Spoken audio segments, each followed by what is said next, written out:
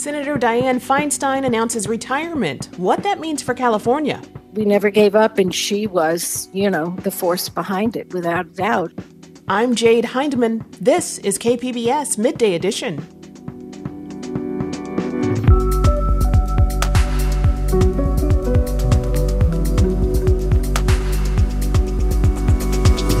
What's behind a proposed ballot measure for marriage equality? If the U.S. Supreme Court were to overturn the right to marry, just like it did with the right to abortion, then Prop 8 would go back into effect automatically, and marriage equality would be prohibited in California.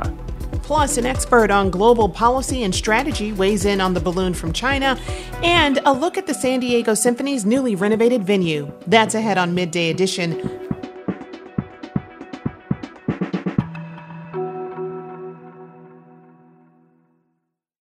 Hello, podcast listener. Full disclosure, I'm going to make some assumptions about you. This probably isn't the only podcast you enjoy. Blink if I'm right. It's probably not the only thing you watch or listen to on KPBS either. If I'm right about that, then I'm guessing you make it a point to check in on a regular basis to see what's new, take in the latest and greatest, and then you go back to your daily life until we happily come together again.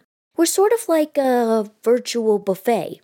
When you're hungry for information and entertainment, you go to KPBS and want to eat, consume all you can, right? Well, you should know that when you become a member of KPBS, you're keeping the entire TV, radio, and online trays full of fresh ideas, like the tasty podcast you're enjoying right now. Help feed your appetite for KPBS. Become a member today. Just go to kpbs.org, click the blue Give Now button, and make a donation. Thank you. Dianne Feinstein has been a U.S. Senator from California for 3 decades, and before that, she was already a powerful figure in San Francisco politics, including serving as mayor. So the announcement that Feinstein is retiring from office at the end of her current Senate term really does mark the end of an era in California politics and governance. KQED's Scott Schaefer has this look at Feinstein's political life and legacy. Early in her career, Dianne Feinstein thought about quitting politics, but her dramatic announcement in 1978 changed everything. Both Mayor Moscone and Supervisor Harvey Milk have been shot and killed. Feinstein became mayor and served for nearly a decade, governing from the center and steering the city through crises, including the AIDS epidemic, which the Reagan administration pretty much ignored. Paul Volberding was a young AIDS doctor in the mid-'80s. He often briefed the mayor on what was needed. I don't recall any moment in the early epidemic when I was told, no, we can't do that because we don't have the resources. And that really goes to her leadership and a great credit to her. In 1990, Feinstein fell short in a run for governor, but 2 years later, she got elected to the U.S. Senate, becoming the first woman to serve on the Judiciary Committee, after a panel of all-white men questioned Anita Hill's allegation that Clarence Thomas sexually harassed her. Feinstein became known as a workhorse, a senator who did the heavy lifting on substantive issues.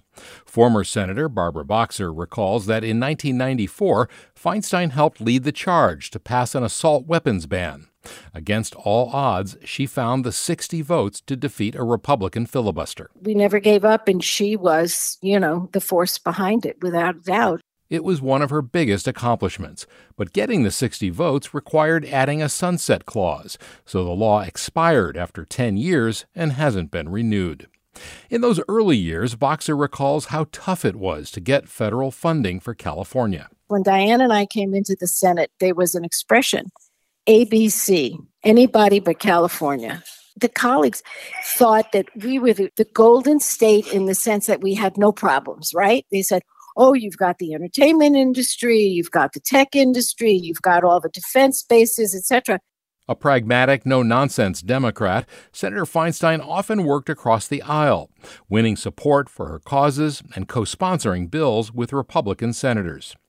In 2014, as the ranking Democrat on the Senate Intelligence Committee, she shepherded through a comprehensive investigation into torture of prisoners by the CIA after 9/11. Releasing this report is an important step to restore our values and show the world that we are, in fact, a just and lawful society.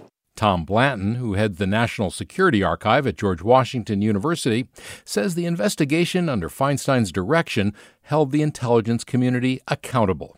I think the Senate torture report was probably the high point of Senator Feinstein's entire Senate career. Feinstein also racked up an impressive array of environmental wins, like sponsoring the California Desert Protection Act, which preserved the Mojave Desert and Joshua Tree National Park. Feinstein was seen by some on the left as too conservative, supporting the death penalty and resisting an end to the Senate filibuster. But Democratic consultant Deb Meslow says Feinstein's bipartisanship will stand the test of time. I think at the end of the day, she's a pragmatist. And maybe she seemed too moderate, for some people's taste. But I think that she always has been about getting things done. Many Democrats wanted Feinstein to retire in 2018, but as she said in a C-SPAN interview years earlier, she was driven to public service. You have to be a little bit like the phoenix. You have to come back from your losses. You have to rise from your own ashes. And you have to really care that the government serves the people. And I really believe that to my depth. Pundits may say Feinstein stayed too long in the Senate or was too moderate for her party. But history will likely remember her as a groundbreaker who took political risks to get big things done. That was Scott Schaefer reporting for the California Report.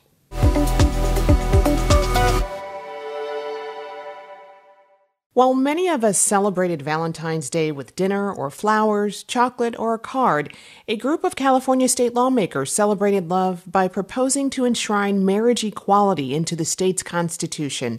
State Senator Scott Wiener is among them and joins me now to talk about this. Welcome. Thanks for having me. So many people might hear about this proposed constitutional amendment and think same-sex couples already can get married in California. But what does the state's constitution say about same-sex marriage right now? Yeah, it's a confusing situation for a lot of people because once the U.S. Supreme Court basically struck down Prop 8 and then legalized gay marriage nationally, for a lot of people, this faded into the background and they forgot about Prop 8 and forgot that Prop 8, that language is still sitting in our Constitution. It's unenforceable, so it has no legal power right now. But if the U.S. Supreme Court were to overturn the right to marry, just like it did with the right to abortion, then Prop 8 would go back into effect automatically, and marriage equality would be prohibited in California. And that would be a disaster for people who want to get married, and also would create potential uncertainty for people who are already married. So we need to avoid that and get this language out of the Constitution. And will you remind us about the history of Proposition 8 in California and what the Supreme Court decided in 2013? Sure. It was just a really dark chapter in California history of just prejudice against LGBTQ people. And what had happened was, you may recall, in 2004, then Mayor Gavin Newsom started allowing marriages to happen in City Hall. The courts put a stop to that, but it put in motion a series of lawsuits that ultimately resulted in the California Supreme Court ruling that there was a fundamental right to marriage in the California Constitution, so allowing same-sex marriage. Prop 8 then was a reaction to that Supreme Court ruling, and they collected signatures, right-wing groups, and put it on the ballot, and it passed 52-48, so it was a close vote. Then after that, there was litigation, and the Attorney General at the time, Kamala Harris, declined to defend Prop 8 in the courts, first Jerry Brown, then Kamala Harris. The U.S. Supreme Court ultimately, on procedural grounds, basically invalidated Prop 8 and then issued a separate ruling granting state or national marriage rights. So that happened in the 2013 to 2015 time range. And then we thought we had peace on earth and that marriage equality was simply to be taken for granted and assumed. But then we saw the Supreme Court overturn Roe v. Wade and Clarence Thomas state that marriage equality should also be overturned. And that's when we decided we need to just get this out of our Constitution. What do you see as the biggest threats to marriage equality right now? Well, the U.S. Supreme Court is a major threat. This is a court that is extremely conservative, that has shown over and over again that it has no respect for longstanding precedent, and has shown with the overturning of Roe that it has no respect for established precedent protecting people's freedoms and civil rights. And so this is a court that does not seem to have any boundaries, that's willing to do anything to achieve its very right-wing agenda. And it pains me as a lawyer to say that. But the court is really a little bit out of control, a lot bit out of control. And so we need to protect ourselves here in California. We also know that there is a wave around the country in red states of attacks on the LGBTQ community. State legislatures and governors taking extremely homophobic and transphobic positions, passing laws to go after trans children, to go after drag queens, to go after LGBTQ people in general, and demonizing our community. And so the politics have really shifted. And whereas we thought we had solidly achieved so much progress as an LGBTQ community, we are losing ground in a lot of states. And so California needs to be very, very strong. And that all brings us to this proposed constitutional amendment that you and California Assembly member Evan Low and others are proposing. What exactly would it do? We introduced basically a placeholder measure yesterday stating our intent to move this through the legislature and place it on the November 2024 ballot. We are working on the precise language that will go into that bill.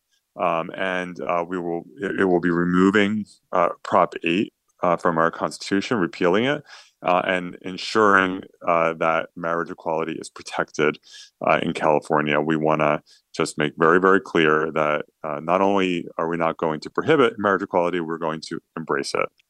And what happens next to this proposal? When might it be up for votes in the state assembly and Senate? Yeah, so we're originating it in the state assembly, so it'll go to the assembly first and the Senate second. Once we put the formal, precise language in, probably in the next couple months, it will go through committee hearings and then votes. It'll require a 2/3 vote on the floor of the assembly and on the floor of the Senate. I'm optimistic we'll be able to get that vote. We have supermajorities, more than 2/3 of Democrats in both houses, and I suspect every Democrat will support it, and maybe even some Republicans. And then it would go to the voters, and it would require a majority vote. Our plan is to put it on for the November 2024 ballot. And the polling is really strong for marriage equality, whereas 15 years ago when Prop 8 passed, it was a 52-48 vote to ban marriage equality. The polling now shows that approximately 75% of California voters support marriage equality. We will not take it for granted. We have to run a strong campaign, but I see a solid path to victory. If voters do pass this and the state constitution is amended, how would that protect marriage equality in California if it were to become illegal at the federal level? Well, if the U.S. Supreme Court overturned its precedent, that would simply remove federal protection for marriage. And then it would be left up to each state to decide whether it allowed marriage equality.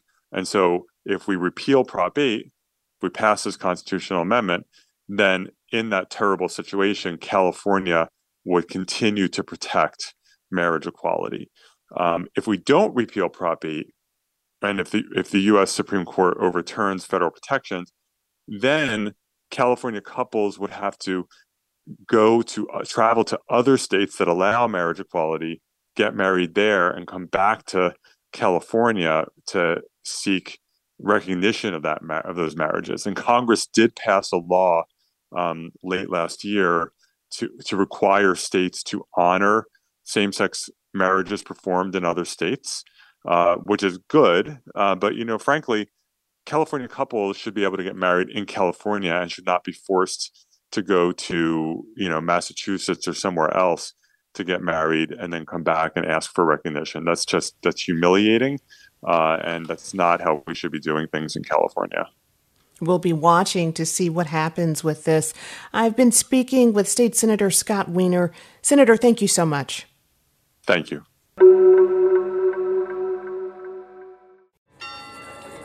Long ago, when the public square was the only place to share news, events, and happenings, people were drawn to it.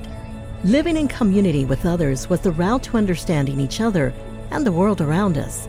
The public square has changed dramatically, but our need to learn and understand one another hasn't. This is Port of Entry, the Parker Edison Project. Listener-supported KPBS Cinema Junkie. Thank you for listening to KPBS Podcast and for being part of our region's virtual public square, where you learn not only about the headlines of the day, but about culture, music, and the issues that are important to all of us. Help keep the virtual square alive and well. Support podcasts like the one you're listening to right now. Just go to kpbs.org, click the blue Give Now button, and make a donation. And thanks again. You're listening to KPBS Midday Edition. I'm Jade Hindman. On February 4th, the U.S. shot a blimp-sized balloon down off the coast of South Carolina. The Pentagon says it was from China and being used for surveillance. In the days since, U.S. jets have shot down 3 more UFOs, though their origins remain unclear. Still, the initial surveillance balloon incident has led to a war of words between China and the U.S., raising new questions about our long-term relations. Here to tell us more is Susan Shirk. She is an author and professor with the UC San Diego School of Global Policy and Strategy and chair of the 21st Century China Center. Her latest book is called Overreach: How China Derailed Its Peaceful Rise. And Susan, welcome back to Midday Edition. Thanks so much, Jade. So this story has had some twists and turns, and a lot remains unknown at this point. Can you tell us what we know about this Chinese balloon today at this particular moment? Because we know it could all change in the next 5 minutes. Well, according to the U.S. government, they are quite convinced that it is a surveillance balloon. It's not a weather balloon. So the Chinese cover story is just that, a cover story. The question is, was it intended to go across the entire United States, surveilling a number of military facilities, including nuclear ones in Montana?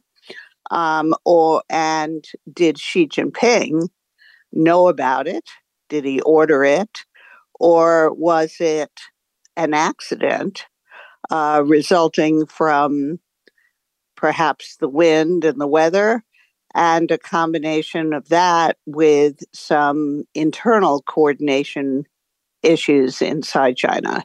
So it is all very confusing. After the United States shot it down, it was on the eve of Secretary of State Blinken's visit to China. So once it shot it down, the Chinese reaction, which had initially been apologetic publicly, now they started becoming very defensive, claiming that the United States did the same thing over China, and the war of words heated up. You know, what do you think this balloon or balloons could have been searching for? I'm not sure they were actually searching for everything, but we do know that this program of using balloons for surveillance in what they're calling, I think, inner space, is something that's been going on in China for quite some time. And these balloons have gone across other countries as well as other parts of the United States, like Hawaii, in the past. We in these other countries might not have known what they were or paid too much attention to them in the past. But now we certainly are paying a lot more attention to them, which is what probably led to our identifying 3 other objects in recent days and shooting them down. We just started looking more assiduously than we had in the past. So I think the Chinese developed this capability. It supplements their other forms of surveillance, and they're basically using it to track military-related activities in various parts of the world, including the United States. That in mind, there had been media reports that the balloon that was shot down had passed over Coronado, which is home to a naval base. I'm not sure if you have any information on that, but I wonder if you see San Diego at a greater risk of being targeted for surveillance, given the military presence we have here. Well, I think all military bases and military operations are certainly the targets of most surveillance by China. But is it at risk? It really doesn't put San Diegans at any risk. These balloons were collecting intelligence just as the United States collects intelligence in various parts of the world, and other countries do as well. So the difference is that the United States does not collect intelligence over the territory of China. Now, China has claimed that we do. The U.S. government says, no, we don't. What worries me somewhat is that there are different views over what constitutes Chinese territory. And is China talking about its landmass and just up to 12 nautical miles off the coast, which is what our definition would be, or are they including the South China Sea? It's certainly conceivable that we have a balloon program and it does operate over the South China Sea. And then we get into this dispute over whether or not that's international waters or belongs to China. And I am watching to see whether or not this balloon controversy ends up elevating the differences over the South China Sea once again. And you touched on this, but when we're talking about collecting intelligence, what are some of the other ways China may be collecting intelligence in the U.S.? Of course, there's a lot of controversy within the United States about this. I mean, well, there's the satellite collection, overhead collection. Then there's human intelligence, sending spies over, just as we send spies to China. Then there's the whole question about data. Internet data has now become the focus of a lot of mistrust as the U.S.-China relationship has become more hostile. So that there are many members of Congress who think we should completely ban TikTok, which is a subsidiary of a Chinese internet firm, because there is data on private American citizens that TikTok has access to. Then there are, I'm sure, other modes of intelligence gathering as well. Given that there are so many ways to collect intelligence and data, is this balloon really that big of a deal? No, it's actually not that big a deal in the sense that it really shouldn't change our perceptions of how threatening China is. Members of Congress, have really ramped up their rhetoric about this because, of course, people are paying a lot of attention. It's kind of a funny story about a big balloon. So with everyone paying attention, it's no surprise that politicians want to capitalize on it to show what staunch defenders of American national security they are. I mean, of course, when we see this balloon floating over the United States, it makes everyone more fearful in a way that's quite similar to the way we felt during the Cold War with the Soviet Union. But in terms of real capabilities, real threat, it really doesn't change the situation in any tangible way. Susan Shirk is a professor at UC San Diego School of Global Policy and Strategy.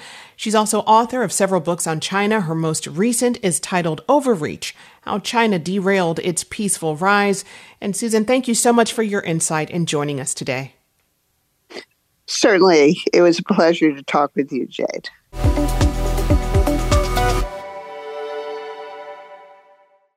This is Black History Month, and we'd like to introduce you to a San Diego scientist and engineer doing important work in his field of expertise. But while doing that work, he discovered a new opportunity to help his curly-haired young nephew and ultimately many other children. Neil Thompson wrote a book that tells a familiar story with a scientific twist. He spoke with KPBS education reporter MG Perez, and here's their conversation. So let's start with the title of your book, Ask Uncle Neil, Why is My Hair Curly? Clearly, you are Uncle Neil. Uncle Neil, why is my hair curly? Well, MG, there are a number of theories that are out. When my nephew asked me that question a number of years ago, I didn't know the answer, so I did some research into it. And when I found that there was no definitive answer, I thought that that was the end of it. But it was actually an acquaintance who said that this was actually an opportunity to talk about scientific consensus. And that a lot of times when things are being discussed among scientists, there is no agreement as to why things are the way they are. And various groups do their own research and try to come up with that answer. So what can really tie the bow on the book, once I wrote it, is that even though there is no definitive answer currently, you can be the one to figure out what that answer is. Tell us a little bit about your background. I went to school for materials engineering and biomedical engineering, and I worked for a number of years in the medical device industry. I worked at spinal implant companies designing implants made out of human cadaver bone. So if anyone listening is an organ donor, your bones can very well be used to make implants for other people. You approached this question from a scientific perspective, which is not how it's usually approached. Tell us about the science and what you discovered. One of the theories is that the hair is the way it is because of an adaptation based on location. Black people we are descended from Africa for the most part, and being so close to the equator, it's really hot there. The reason it could be curly is just being able to protect our scalps from the sun's rays. And then another theory has to do with the hair that Black people have tends to be less oily above the skin. So the reason for the curliness could very well be because of that, whereas with other people, because their skin can very well be more oily above the skin, that's why it's less curly. So I am of Mexican-American descent. I am also follically challenged, as they say. But at one point in my life when I was young, I did have an afro, very curly hair. Oh, yeah, man. My hair was curly back when I used to have hair. I'm like you. I'm also a bit follically challenged at this point. And it's kind of a shame. I remember back when I did have hair long enough to have an afro. It was never an issue for me, really, because I looked around and saw other people in my family, other friends, and they had hair very similar to mine. So it was never going to be my goal to write a book about a kid's hair from the perspective of learning to accept it or loving your hair, because that was never an issue I really had. For those who haven't had a chance to read the book yet, tell us how you formatted it. So it starts with my nephew and his mother, my sister, getting ready for one of his recitals. And he's imagining what his hair would look like if it wasn't an afro. While we're thinking about his hair being in an afro, he would imagine that it would be difficult to get a comb through it. The comb may very well get stuck. And he noted that with his classmates at school, maybe the comb would go through more easily through their hair. So then he asked his mother why his hair is curly, and she didn't know, so she thought to ask me. And so they called me on the phone, and he asked me the questions, and then I go through the theories. Neil, in the world that we are living in today, the issue of hair has actually been politicized. We've heard stories in the news of children being told they have to cut their hair because they have dreadlocks, issues like that. How did this become a political issue? I find it rather unfortunate that it is a political issue, because I mean, it really shouldn't be. For years, especially the women, they would process their hair so that it was straighter. So perhaps, non-Black people didn't even realize that hair, the hair that they've seen on Black women for many years is not how their hair actually grows. So when they actually see how it actually grows, it might be I guess it might be startling to them or just surprising to them, and they don't know how to handle it. But ultimately, I don't think people should be discriminated against or judged based on how the hair grows out of their head. Tell us what this does for children who read this book and see themselves in the pages. I think it can be really helpful in just seeing a kid who's inquisitive, asking questions of his uncle and getting answers and not being told, stop asking so many questions. Your nephew is named Anthony. How does he get his question answered? At the end of the book, I tell Anthony that even though there is no consensus as to why hair is curly, maybe you could be the scientist to figure it out. So if any kid is reading that book and thinking, well, if Anthony's being told by his uncle that he could be a scientist, well, why can't I be a scientist? So if they take away that message, then I'm very happy with that. We have to know, what was Anthony's verdict about your book? Oh, he loved it. And what's funny about it is no one knew that I wrote the book. I actually sent them a copy of it, him and his mother. I sent them a copy of it in the mail, and that's how they found out about it. What would you like to tell people about the book? You have a book reading that you're doing. Sure. So I'm doing a reading on the 16th of February at the San Ysidro Library at 11 a.m. And in addition to that, I'm actually going to be showing an invention that I patented, and it's called the Spleesh. It's a leash attachment for dogs. If you have a dog and you don't want to have to stop to give it water, the Spleesh has a cup that's attached to it that you can open up and spray water right into. It's all self-contained. Neil Thompson, engineer, inventor, and now author. Thank you so much for your time, Neil. Thank you, MG. That was KPBS education reporter MG Perez speaking with children's author Neil Thompson. Thompson will be at the San Ysidro Library this Thursday, February 16th at 11 a.m. to read his book, Ask Uncle Neil, Why Is My Hair Curly? The event is free. Public radio programs attract educated consumers and business decision makers. You can reach this highly desirable audience with your company's marketing message on KPBS. Isn't it time to make our listeners your customers? Find out how by calling 619-594-5715 today. You're listening to KPBS Midday Edition. I'm Jade Hindman. Now in its 123rd year, the San Diego Symphony is the oldest symphony in California. Its home has been Copley Symphony Hall at the Jacobs Music Center since 1984. In 2010, it was named a Tier 1 orchestra by the League of American Orchestras. And now, as KPBS reporter John Carroll tells us, its historic home will soon be what you might call a Tier 1 venue. The historic Fox Theater was transformed in the mid-'80s into the home of the San Diego Symphony. It has been the headquarters of the symphony since then.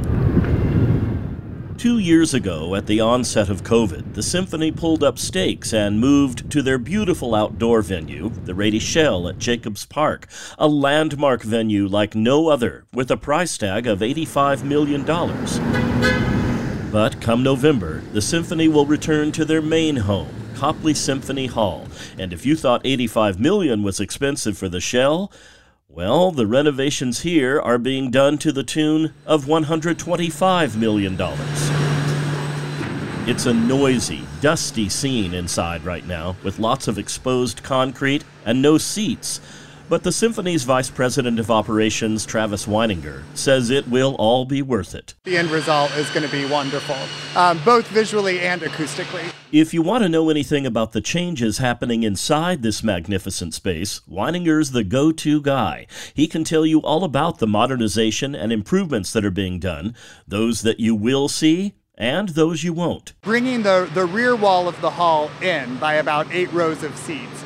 We had a really deep balcony overhang before, and acoustically, those seats all the way in the back of that balcony under balcony level weren't that great.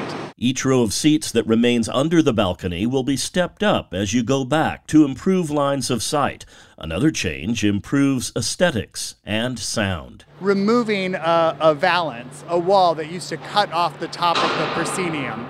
And we were able to do some structural moves to remove that and to open the proscenium up to the full height of this arch that you see behind us. So that's going to give a lot more acoustic breathing room. We decided to build a permanent orchestra shell that will surround the stage. And that allows us now around the stage to have a choral terrace level. As its name suggests, the choral terrace will allow large choirs to sing with the orchestra, and when no chorus is involved, it will be opened up to audience seating. Of course, all the ornate plasterwork is being refreshed and cleaned. And then there are those changes you won't see, but that will make a big difference, like the building's heating and air conditioning systems. We've suspended all of those units from the parking structure above us so that none of the vibration or the noise from those units will transfer into the space. A renovated symphony hall and a spectacular outdoor venue with the Rady Shell. You'd think that would make the San Diego Symphony a very attractive orchestra for the world's top musicians. It's a question we put to Director of Artistic Planning A.J. Benson in a much quieter meeting room at Symphony Hall. I think San Diego has a number of elements that are attractive to musicians. The fact that we are performing in 2 different venues. We have great soloists and collaborators that we work with. The executive leadership has really been a huge force propelling the orchestra forward. And Benson points out the Jacobs gift, $120 million given in 2002. That, he says, has resulted in a financially sound organization, especially when combined with other large gifts and significant support from the community in general. Now, Benson, along with symphony leadership, look to the future. We want to have people feel like it's comfortable, it's safe, it's welcoming, it's warm in this new acoustic, in this environment. So, I think there's a real element of, top shelf, incredible music making, great artistry happening right at everyone's doorstep. You don't have to go to LA, you don't have to go to New York City. There's a lot happening right here. And soon, happening in a concert hall that will take its place among the finest in the world. John Carroll, KPBS News.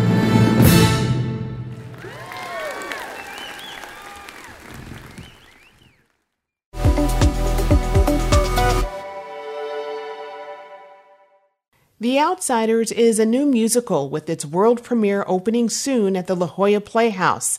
The show is directed by Danya Taymor, who spoke with KPBS arts producer Julia Dixon-Evans. Here's their conversation. Hi, Danya. Thanks for being here. Oh, it's my pleasure.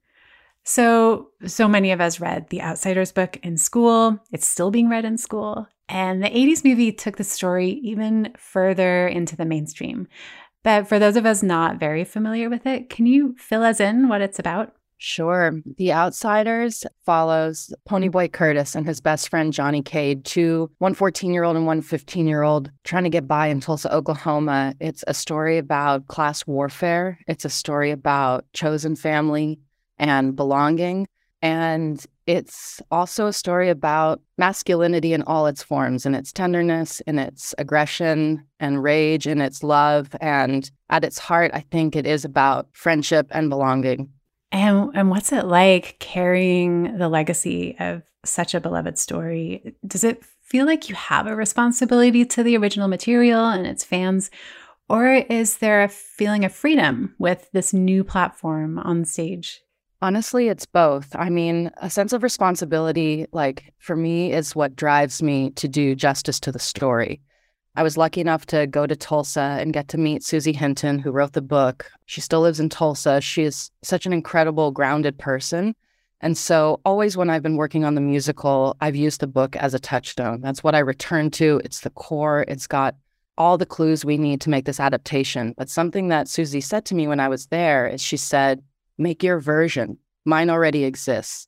And that was extremely freeing to get the blessing from the author to make a version that speaks to today. So I guess my answer would be both. It's a tremendous responsibility, but I love that responsibility and the ability to tell a story that could impact a lot of kinds of people, but especially young people at a formative time in their lives and such a visceral form as theater. It's such a privilege and an honor and something I'm really enjoying doing.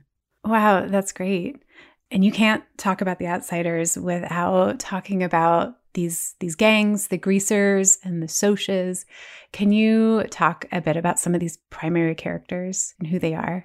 Definitely. I mean, it's a story about have and have-nots, and we talk a lot in our process about how class is something that divides us all and that poverty is a great equalizer until it isn't. So in our version, we're exploring class warfare in America through the very particular knot of class and race as well. There are some incredible characters in the story. On the greaser side, you've got Johnny Cade, one of the youngest greasers, who kind of is the heart of the greasers. He's everybody's little brother. He's kind of the glue.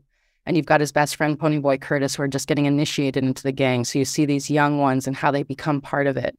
You've got two oppositional characters like Dallas Winston, who is reckless and wild and so damaged. And you've also got Daryl Curtis, his kind of opposite, who's the oldest Curtis brother, whose parents were killed in a train accident, who's also so damaged and trying to do the best that they can. And then on the Soch side, you've got extremely privileged characters like Cherry Valance, homecoming queen, like the girl who has everything. You've got her boyfriend, Bob, who nobody will ever say no to. One thing I really admire about the way Susie wrote the book is she has incredible compassion for every character, even the characters that she presents so honestly. She's not afraid to show faults in every character. So there's nobody who's only virtuous, and there's no character who's only evil, which I find so honest to the world.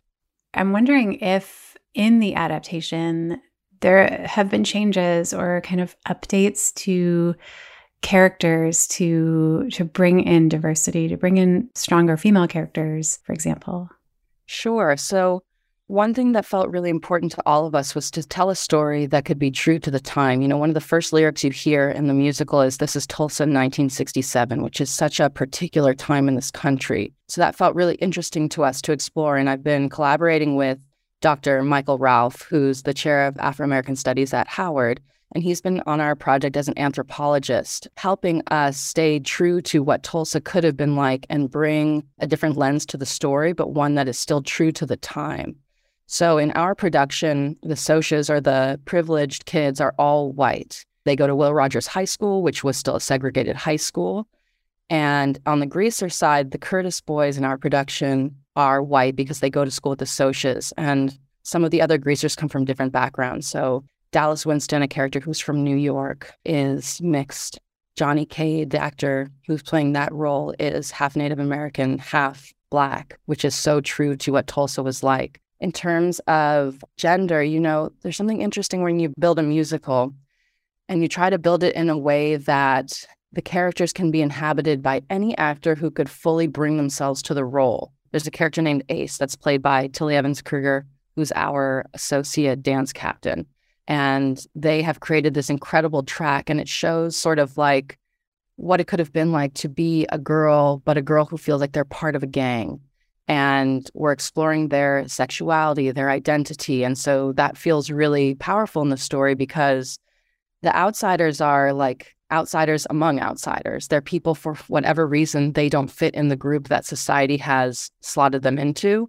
And so that's been really fruitful in how we've been trying to build that group of folks. And can you talk about how you have brought some of the action and the violence to life on stage?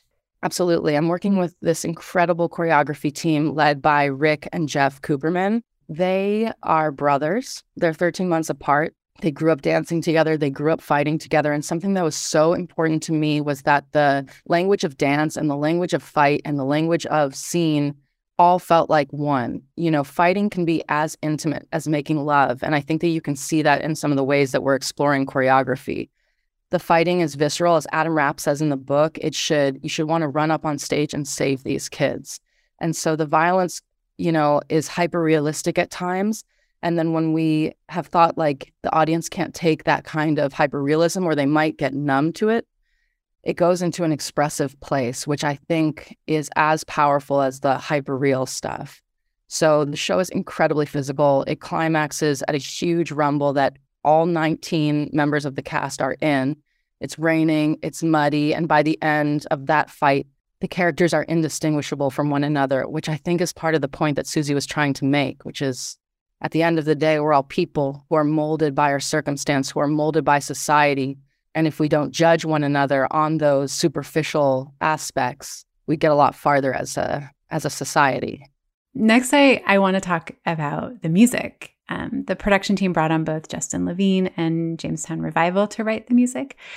What can you tell us real quick about the sound of this show? I mean, the sound of the music is what pulled me in first. I remember getting the script and the demos and turning on the first song, Cool Hand Luke, and just grooving.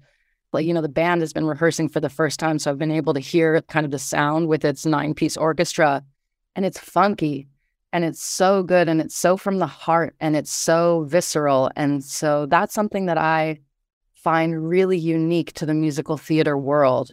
It does what it needs to do storytelling-wise, but it feels like going home, There's a ton of Bill Withers influence in it. There's some Bonnie Raitt. There's the band. It just feels like America to me in all of its chaos and beauty.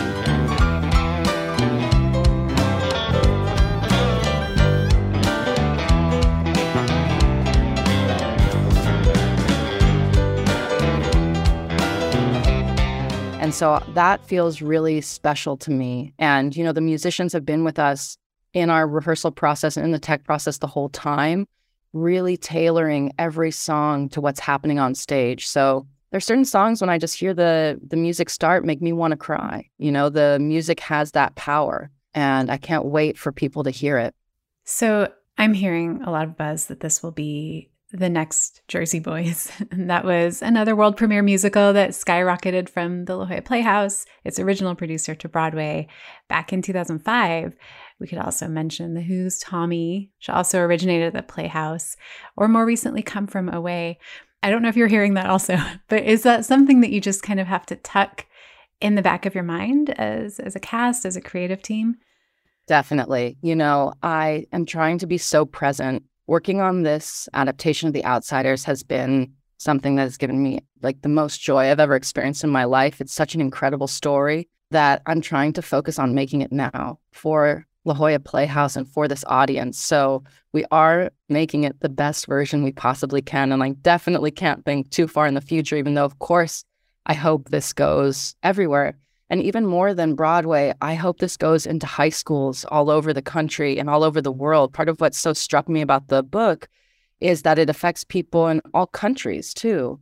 So I just imagine what it could be like to be a high schooler working on this material and what it allows young people to investigate and expose in themselves and how healthy that could be. So that's my real dream, is for young people to get their hands on this and make their own versions of this and sing their hearts out and explore feelings and emotions and ways of being that society tells them not to do. That's my real dream. I love that. Thank you so much, Danya. Absolutely. That was Danya Taymor, the director of the new musical, The Outsiders, at the La Jolla Playhouse, speaking with KPBS arts producer and editor Julia Dixon Evans. The Outsiders is in low-cost preview performances beginning February 19th and officially opens March 4th. It's on stage through April 2nd.